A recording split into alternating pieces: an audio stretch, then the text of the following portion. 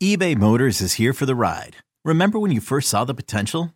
And then through some elbow grease, fresh installs, and a whole lot of love, you transformed 100,000 miles and a body full of rust into a drive that's all your own. Look to your left. Look to your right. It's official. No one's got a ride like this. There's nothing else that sounds like, feels like, or looks like the set of wheels in your garage. With over 122 million parts, you can make sure your number one ride or die stays running smoothly. So there's no limit to how far you can take it. Brake kits, turbochargers, engines, exhaust kits, roof racks, LED headlights, bumpers, whatever your baby needs, eBay Motors has it. And with eBay Guaranteed Fit, it's guaranteed to fit your ride the first time, every time, or your money back. Plus at these prices, well, you're burning rubber, not cash. Keep your ride or die alive at ebaymotors.com. Eligible items only. Exclusions apply. This episode is brought to you by Progressive Insurance. Whether you love true crime or comedy, celebrity interviews or news, you call the shots on what's in your podcast queue. And guess what? Now you can call them on your auto insurance too with the Name Your Price tool from Progressive. It works just the way it sounds. You tell Progressive how much you want to pay for car insurance, and they'll show you coverage options that fit your budget. Get your quote today at Progressive.com to join the over 28 million drivers who trust Progressive. Progressive Casualty Insurance Company and Affiliates. Price and coverage match limited by state law. But another team right now who went on a wonderful winning streak and will be at the forefront of Philadelphia sports talk at a certain point in time once this season comes to a close. I got a lot of questions about the Sixers right now. They played last night, but they had an 8-game winning streak prior. Nice enough to join us on the line to talk all things 76ers. Does a great job covering them for the Daily Six newsletter, Derek Bodner. Good morning, Derek. Good morning, John. Well, Derek, before I even talk about or ask about the game last night, I got to go back to Christmas. And Christmas Day, NBA slate. Sixers kick it off against the Knicks at the Garden. It's a massive day for the league. And an hour before, a story comes out about James Harden maybe not wanting to stay here. Derek, why? Yeah, the timing of that was impeccable, wasn't it? We all had stuff to do. Yeah. Look, I think it's clear that a couple things. I think in the week leading up, I had Yaron Weitzman on my podcast, and he is a national columnist for Fox Sports. And one of the things he wrote a big in-depth feature about James Harden. One of the things he mentioned was that James Harden was, for lack of a better word, a little bit homesick. All of his family had moved to Houston over the past decade. He really enjoyed playing there, yada, yada, yada. But really what I think this comes down to is, I think James Harden knows he needs leverage next summer to get the most out of the Sixers in free agency. I think in order to do that, you need a team with cap space that would have interest in James Harden, who would actually be viable, a viable threat to sign him. And I think his former team, who he still has a lot of family in, who will have max cap space for multiple different, they can sign multiple max players, is maybe the perfect person or perfect organization to apply that leverage. Most teams that would have cap space wouldn't be viable as someone who would sign James Harden, both because they wouldn't want Harden in sort of like that life cycle of their rebuild, and also because Harden wouldn't have interest in going there. To me, I didn't necessarily read that as he wants out of Philadelphia. I read that as he needs to apply a little bit of pressure to get the contract that I think he's going to want in the summer.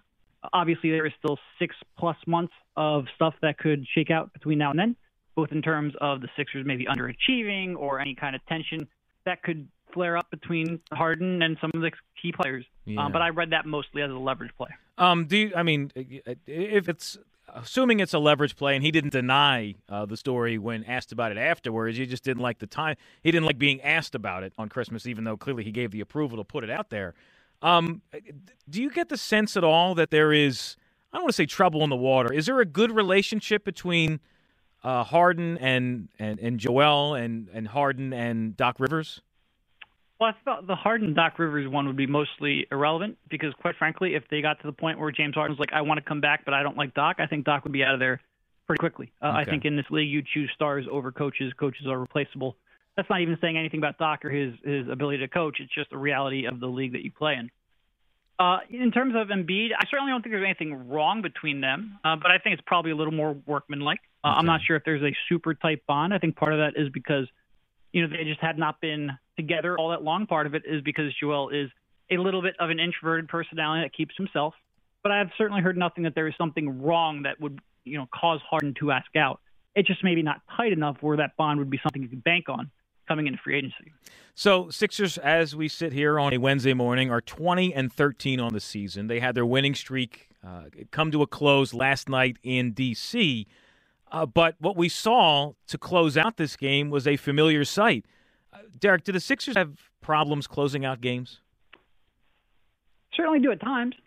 They will have some games where they look pretty strong closing out. You don't have to go that far back. The Clippers game was a good example of that. They will have some games where they execute well down the stretch, where they're playing together, where they're getting the most out of that sort of Harden and Embiid two-man game, and then they will have games like last night where they just go ISO fest for the last 6 minutes, turn the ball over seemingly half times down the court, and don't really play any defense to close it out. They are inconsistent closing it out for sure. I think the really frustrating thing is there were instances in that game of the Harden and Embiid pick and roll, of the Harden and Embiid dribble handoff, where everything was working well and they were generating good looks every time down the floor. Yeah. And then they just sort of went to hero ball. It was a little bit confounding. I think one of the real takeaways from that 8-game winning streak was that they just sort of, there weren't all that many instances of them playing picture perfect basketball, but they played consistent basketball with consistent effort and didn't really make too many mistakes. You saw some mistakes there against the Knicks and a lot of mistakes there against the Wizards. That was a serious step back for sure. Well, and referencing, I suppose, those two and closing out games, because it's a fear every Sixers fan has had for multiple seasons now. And I suppose the mainstay the whole time has been Joel. Is it like what we are seeing from him, and he's on a tremendous historic streak right now, which I'll bring up in just a moment. But when it comes to these close games where you have to close it out, far too often he resorts to hero ball. Is this a flaw that will never be corrected, in your opinion, or just something that they'll be able to work out of him? Yeah, I certainly think it's harder for someone in Joel's position than it would be for a sort of a high-level guard, a Steph Curry type player, to execute like that. I think it's easier to double team. I think that's one of the big reasons he's tried to really make himself much more of a face-up threat over the years. But I think the hero ball thing is something that way too many stars and coaches tend to favor, in part because it's supposed to limit your turnovers, right, which is not what we saw last night, and not what we often see when Embiid tries to put the ball on the floor a lot. I think the Sixers need a real high-level scoring guard. I think James Harden. What's frustrating is James Harden, throughout the course of that game last night, was that, especially when Embiid was on the bench to start the fourth quarter. I do think Embiid would be better served if he had a star-level guard creator, and that's what you hope Harden can be for them. So the run Joel Embiid has been on for 3+ weeks now, historic. The points he's putting up, he has been magnificent to watch. But it certainly comes at somewhat of a price where you don't see the same effort when it comes to rebounding or sometimes second chance points or getting, I guess it all goes back to rebounding.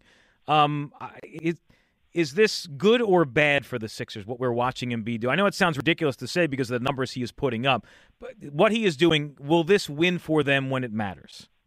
Yeah, I mean, the rebounding on this team is disastrous. And when you talk about last night's game, the play down the stretch was frustrating, but the defense in the second half was inexcusable. And that's really where I think they put themselves in a position where they could lose a game like that. And a big part of that was defensive rebounding. And part of that is on Joel Embiid. He's averaging under 10 rebounds per game, and the Sixers are not a good rebounding team even when he's on the floor. But a big part of that is his teammates too. When he rotates to help, you've got to help the helper, and the Sixers don't do that at all. Tobias Harris is flat-footed way too often. James Harden is flat-footed. Even P.J. Tucker here has not been, I think, the impact player on the defensive glass that you need him to be. They just don't have very many players who even really look to contribute when Joel Embiid does have to rotate and put out the fires on the perimeter. I think it's part Embiid, and he's certainly, I don't think, moving around as much. He's not rebounding outside of his area as much as he did in previous years. I think part of that comes down to the fact that, he is asked to do so much offensively. But I do think I put a good chunk of the blame on his teammates, too. You need more out of those guys, and big bodies like Harden, like Tobias Harris, like George Niang, like P.J. Tucker. You need more out of them to crash the glass. They are rebounding like a team that just does not have anyone else that's really contributing on that end. I think the loss of Ben Simmons, nobody wants to bring, and look, Ben's got his flaws. He would certainly at least help out in that capacity, right. And they have not had anyone else really do that during Embiid's tenure. Final question I have for you, Derek. You mentioned Tobias Harris, and there's been a handful of rumors floating out there of interest in him. And listen, I guess we're approaching January, so we're about to hit that time where the rumors go flying.